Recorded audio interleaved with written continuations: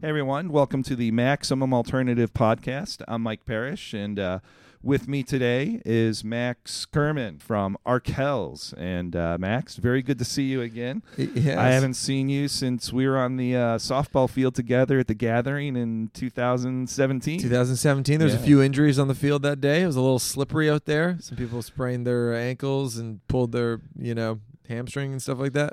I don't know if you know that, but there was big controversy over you at that game because you got shuffled over to the West Coast team. I know. Which you're a Toronto guy. You should have been on my team, which I was captain on the East Coast That's side. right. And you were the difference in that game. It's my claim to fame. Yeah, you got a good bat. So yep. So that was a lot of fun. But we're here to talk about your new record, which is called Rally Cry. It's your guys' 5th album, right? Yeah. Yep. Came out on October 19th, so anybody who's listening to this can go find it now and give it a listen, and I highly suggest you do. And if you're hearing music in the background, we're here at TLA in Philly, and St. Lucia's just about ready to start sound checking, right? So, yeah, what is the song that they're warming up the PA to? This is Hold the Line from... who sings this song? This is like some 80s band. It's like Toto. Is it Toto that sings it? Or I forget who sings it too. But Hold the Line. So, but anyway, let's talk about the new record. Give me the 2-sentence description of what you guys did on this, and then we'll get into my questions. Oh, sure. Yeah, I mean, I feel like the record is our probably most concise effort ever. It's like 10 songs. All the songs have a purpose, like in our minds, where they'd fit into a live set and how they complement each other on the record itself. And we had a chance to record this between touring, so I feel like it captures the live energy of us in an interesting way, because we come off the road and go right into the studio. And I think that's important, because sometimes when you're in the studio for a while, you forget what it's like to be a live band. So this record, I feel like, captures us as a touring band pretty well. Yeah, and the first single, Relentless, is out at radio now. It's doing all right. Some stations are playing. I noticed. I was looking today, and what a good song. It hits you and grabs you and pulls you in for the whole thing. So there's an interesting bit about the song, though. You guys worked with... Well, no, we just... my dad showed me the song by an artist named Chico, and I just loved the song so much, and that we used a bit of that song as a sample to build the song around. Right. And for us, we're a pretty traditional rock and roll band in a lot of ways, but we also really are interested in music outside of our genre, and being able to sample a band like something that's totally outside of our genre was something that was really interesting to us, and for us it was a cool learning experience. Yeah. Now, was it all recorded in Hamilton? It's all in Toronto, actually. Toronto. Yeah, Okay. You guys are from Hamilton, Ontario. Now, I lived in Buffalo for 8 years. Yeah. Hamilton was where you turned right to go to Toronto. Yeah, it's on the way. Yeah. I don't know if you remember, but like when I was going up there a lot, this was the 90s, all right? So there's that turn where you come off the bridge and you just turn over into the QEW to go into Toronto, right? Now, we always loved, there was a sign that would blink too fast.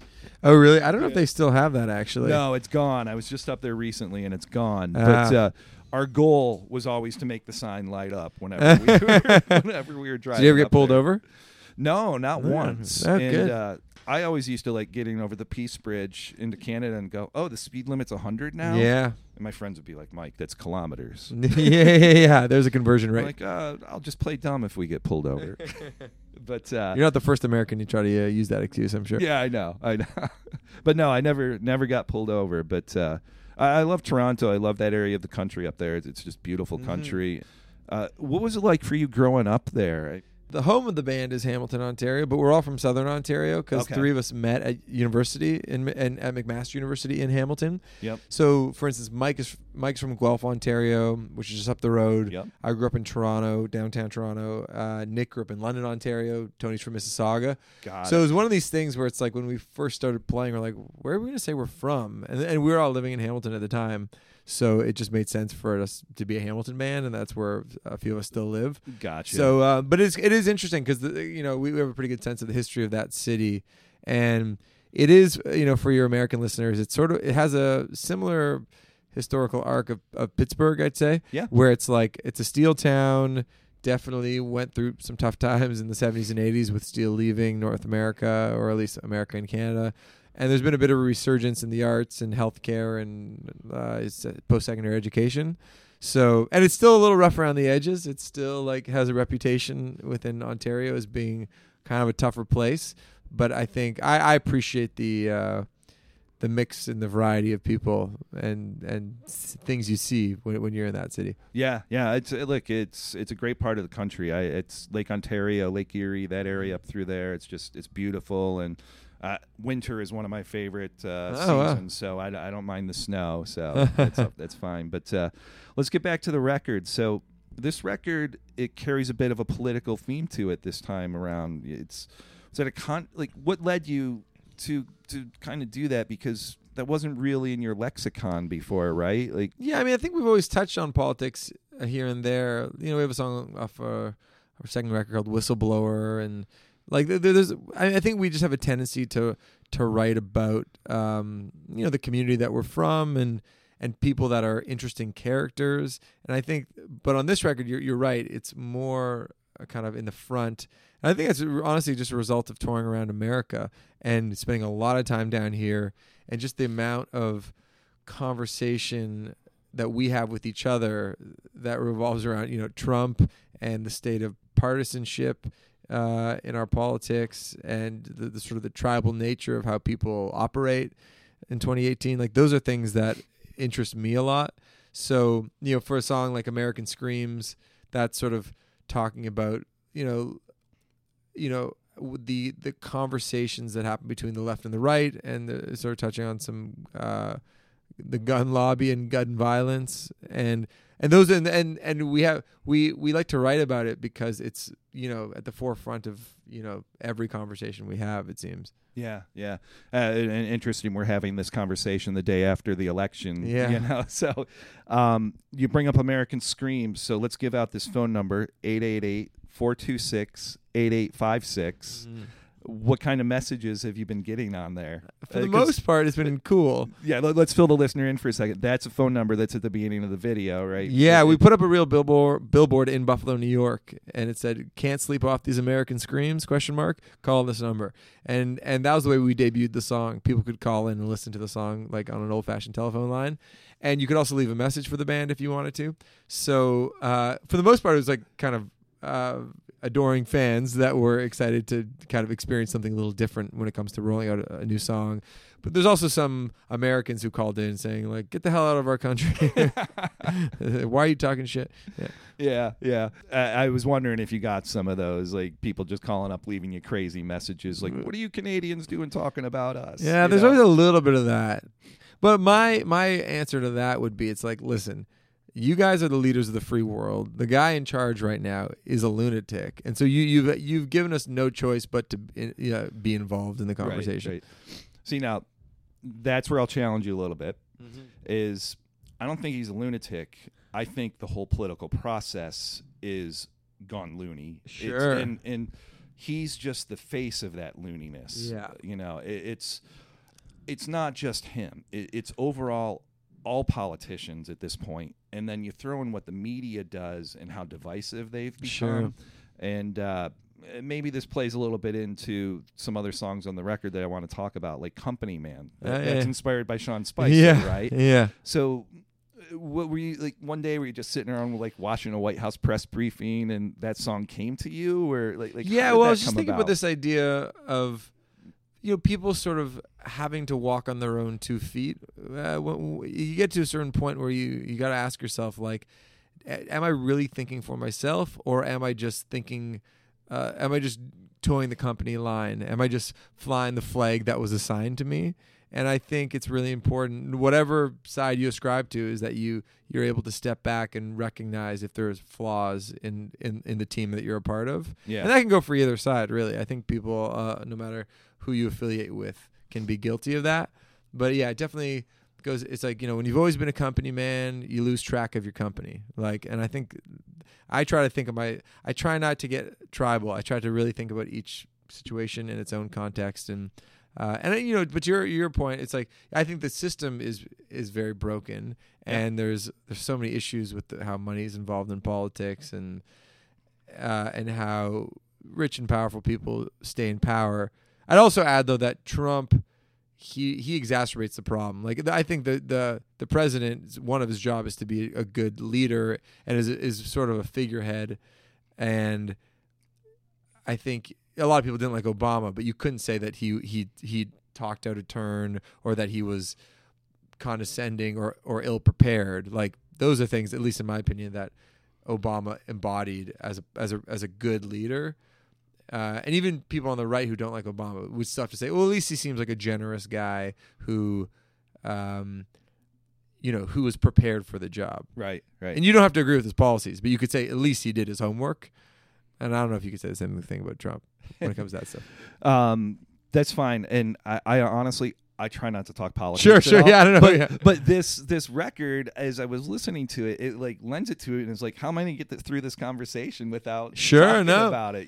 Because it seems like it's a very central theme on this record. And as a Canadian, it's definitely got to be different for you, like watching what we do, because as you said, we are the leader of the free world. This country is, and some people like to say Germany is now, but I'd say America is. We really are, and so it's got to be interesting for you. But like even on your own home front now, like you're starting to experience some of the issues that we've been facing as well. Like the immigrants that are coming to our country are now starting to bleed through to Canada, and I saw Trudeau recently made some statements about protecting the Canadian border and stuff, and so I don't know where we're going with this. It's just other than politics. It's such a weird thing these days when you bring it up, because people don't like to be forgiving of one side or the other. Like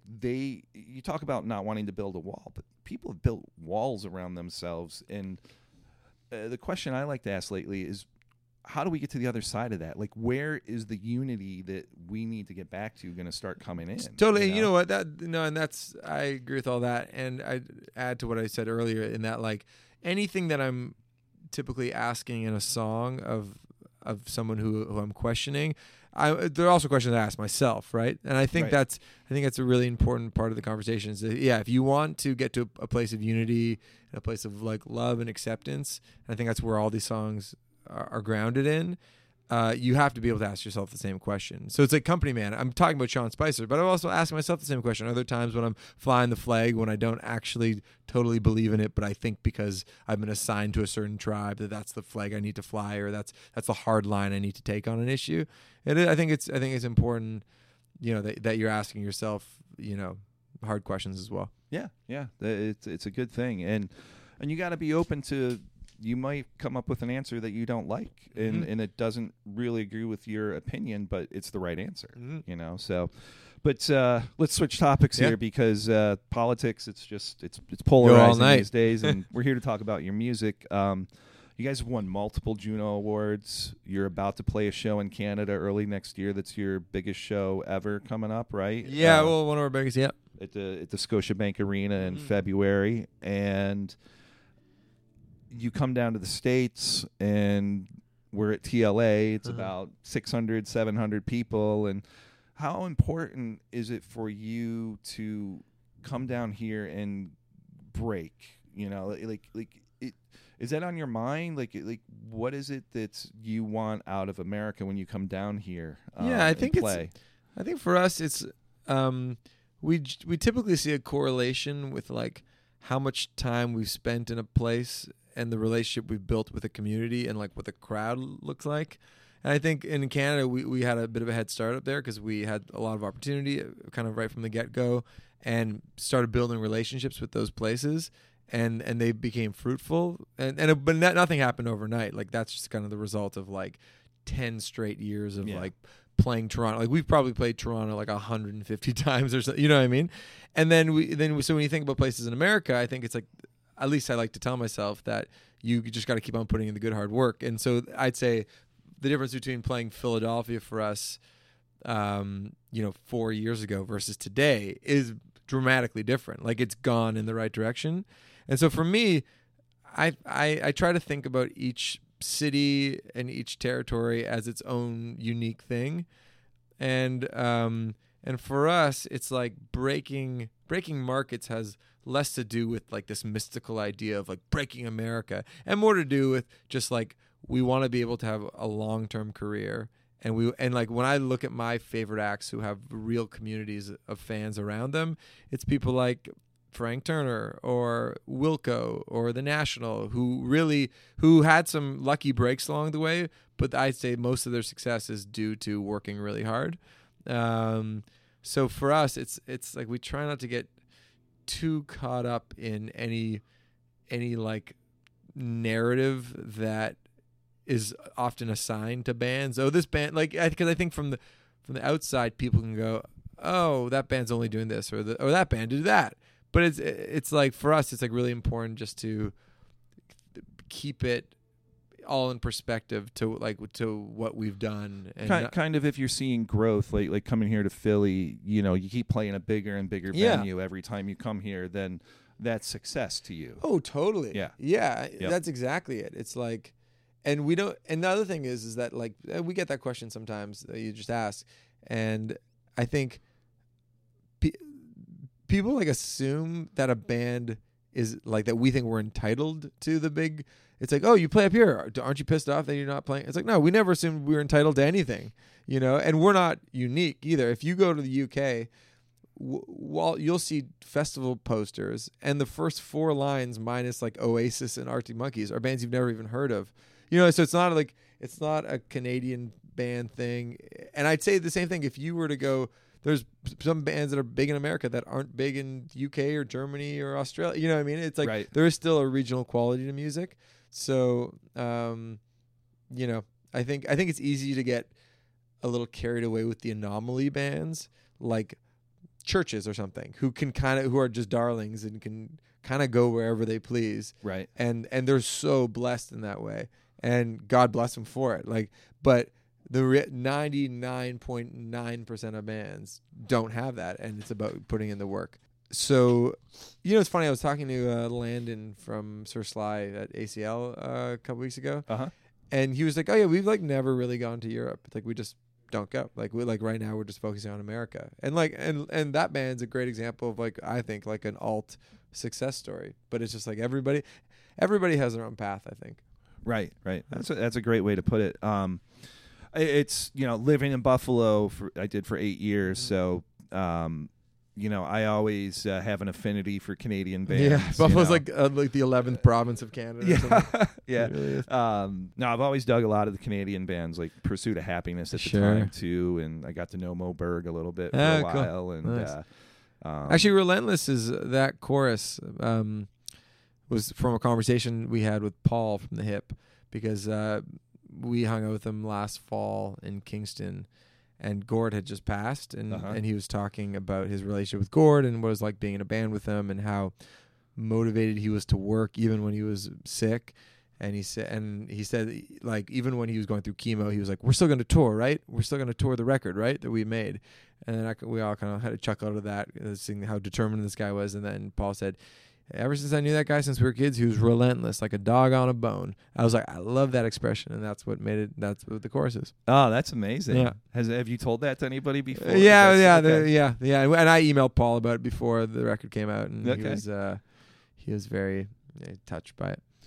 I liked this quote. I was reading through some of your stuff before I came over here today, and on your website, there's a quote that says, "Our attitude was let's make a record as wild and weird as we want it to be." So did it turn out that way for you? Do you feel that's what you captured? I mean, for our standards, I'd say so. I mean, there's definitely, you know, I think anything that made the record was something that made our ears tingle. You know what I mean? Like, I think that's what we're always chasing in the studio. We're like, what's the thing? I go, ooh, that feels good. That kind of gives you a little grin. That feels different. You know, we're all a little bit allergic to repeating ourselves, and anything that sounds a little too familiar, we kind of run from. So oftentimes it was the ideas. I was like, whoa, haven't heard that sound coming to the guitar before, or that's a weird way to sing it. And again, I think it's obviously it's still in the confines of a of a 5-piece rock and roll band. So this is not like a outlandish experimental record. But to us, there was a bunch of moments that felt very fresh and weird and unique. Now, you guys have a nice community side to you as well. When the record was released, you did a hand-me-downs promotion, right? Tell us a little bit about that and, how you got involved with doing that. Sure. Yeah, I mean, I think for us, we try to, like, tie in, like, the lyrics of a song and think about how they relate to a grander thing. So, for instance, like, with American Screams, there's a lyric about the billboards on the side of the interstate, and that's how that idea came about, to put up a billboard in Buffalo with that 1-800 number, because we're so like entranced by those, like, you're going to hell billboards, those ones. Yeah. And then for the song Only for a Moment, there's a lyric about singing karaoke, and so we rented out a karaoke bar in Toronto, like very impromptu, and we like the week after that song came out, and we had like a big party. Because they had Arkells songs in the karaoke bar already, so we had a bunch of fans come down and sing karaoke songs. Yeah, that's great. So that's a great song, by the way. That's probably one of my favorites off of the record. I like that one a lot. Oh, awesome. Yep. And so for hand-me-downs, we thought, it's like we're launching the record. We had Union Station, which is the big train station downtown Toronto, available for us to like host this sort of listening party. And the theme of that song is like, everybody I think has a certain amount of pride of where they come from, and also probably little dark corners of their family's history that offers a little bit of shame too. And the lyric is there ain't no shame in some hand-me-downs. And so we thought, okay, this would be a good opportunity. It's getting cold outside. Have people bring down some warm winter jackets, and we'll sign some vinyl. And I think we had like 150 coats brought in, which was like the biggest donation that organization has gotten like ever. So it was cool. That's great. It's always good to see bands that open themselves up and give back to their communities and aren't just completely wrapped up in themselves and their music. It helps expand your fan base, one, and I know that's not why you're doing it, but it gives a good positive message as well. And going back to kind of where we started this, like, we need more positivity like that in the world, Yeah, well, I think I always feel so lucky to have this job, but I'm surrounded by a lot of people who aren't necessarily in music. My dad's a social worker by trade. My mom's a high school teacher, and a lot of people that sort of around my immediate circle do like really good work. And I think about them a lot, and I'm thinking about like the positive contributions they bring to their community. So we have this platform where we get to shine a light on important things like that, and so that's what we try to do. Yeah. James up at the Edge in Buffalo, right? Of course, yeah. Yeah. They've been big supporters of you along the way. Yeah, Jim, great guy. I called him earlier today. I was like, hey, I'm going to go meet Max. I go, give me a good question to ask him, just something. And he goes, ask him about the song Leather Jacket and say, do you think that song would be a big song today if it was released today versus when it was originally released? Good question. I mean, this is the weird thing about how songs happen is that's definitely one of our biggest songs. Yeah. And I think there's a mystical time and place circumstance that happens that helps elevate a song. And, if it's placed in the right commercial or has a movie sync, or if it's just the subject matter that the general public is looking for, like, those are things you can never predict. So I don't know. I think it's a great song. I think I'm proud of it, but I never assumed it would be a big song for us. It just sort of happened. And there's other songs that I think maybe assumed would be bigger songs, and they weren't. But maybe it's the time and place and circumstance. It's very hard to tell. What's your favorite place to play in Toronto? You've done so many shows there. I'll tell you, I've seen a lot of shows up there. When I lived in Buffalo, we were going up there so many times to go see bands, because it's like bands would come to New York, go to Toronto, and then they're off to like Chicago, Cleveland. It's like Buffalo was the skip over market, sure. Right? So I used to love the concert hall. It was a great place. Phoenix Concert Hall? Yep. Yep. The Diamond Club. I don't know if that's even still exists. Our booking agent Jack Ross used to run that place back in the 80s. And Lee's Palace was also a great place to go see some bands as well. Yeah, for clubs, like Lee's is still a staple. The Horseshoe Tavern is a staple. Yeah, I've seen some people there. You know, like the Opera House has been around for a while. Danforth Music Hall is great. I'd say we a couple of years ago we did 2 nights at Massey Hall, which was a legendary place. It is a legendary place. Under construction at the moment, but I'd say that's at the top of the list. Yeah, that's a nice place. I've seen some bands there as well. Talk about the influence of hip hop on yourself. Yeah, I mean, I love. So I say my favorite modern artist is probably Chance the Rapper. I love the stories he tells, and I love the production and his sense of melody. And I've said this before. The same reasons why I like Chance the Rapper are the same reasons why I like Bruce Springsteen. It's like he's a great collaborator. He sings about his community. He's got a good sense of humor. He's heartfelt. He's a great physical performer. You know, he's interested in the world around him. You know, it's not necessarily the most like insular music. It's very much outward looking, and that appeals to me. And I think, I don't know. Did you listen to a lot of hip hop as a kid? Yeah, yeah. Like, I mean, I was like in the late 90s, like everything from like, you know, Jay-Z to Nelly and like, you know, I would like B.I.G. and the Beastie Boys. Like, I love all that stuff. Right. Eminem. And I think for me, being like, obviously the band is very grounded in rock and roll, but being able to see how other artists work, I think, is really interesting, and just kind of the speed that hip hop songs can be made, and how they can. They're kind of fearless. I feel like they're the new version of rock and roll on a certain level. A lot of these hip hop guys, because. They're kind of brazen. To me, in the late 90s, they totally took the rock mantle away from rock stars. Yeah, rock music's a little more meek in some ways compared to at least modern rock music. So does that? Where does that influence of hip hop and your love of it come into your music? I mean, so for instance, like a song, it's obvious to me, probably more subtle to a listener, but like a song like Knocking at the Door, which is a big song for us, it has like the horns we wanted to sound like Kanye West Jesus Walk horns, Jesus Walks, and the middle bridge section goes into an entirely different time, like different tempo, and that's something Kanye would do. We were like, would it be weird if we just chopped it and then did this whole other section? And to me, in my mind, that's a Kanye West. Kanye is probably the most influential artist to like my generation. If you talk to like, you know, any modern musician, they probably have Kanye in the back of their mind. A song like Eyes on the Prize on our new record definitely has a hip hop feel, and just the way they incorporate old soul music, I think, is really interesting. Yeah, and those are all touchstones that I think we think about a lot. Yeah. I probably should have brought this up earlier, but I think one of the things that fascinated me about you is you have a BA in political science. Yeah. What is political science? Like, what do you have to study to get that? I don't know. I wasn't a particularly good student. You have to talk to Nick, our bassist. He actually took notes. I just copied him. That's great.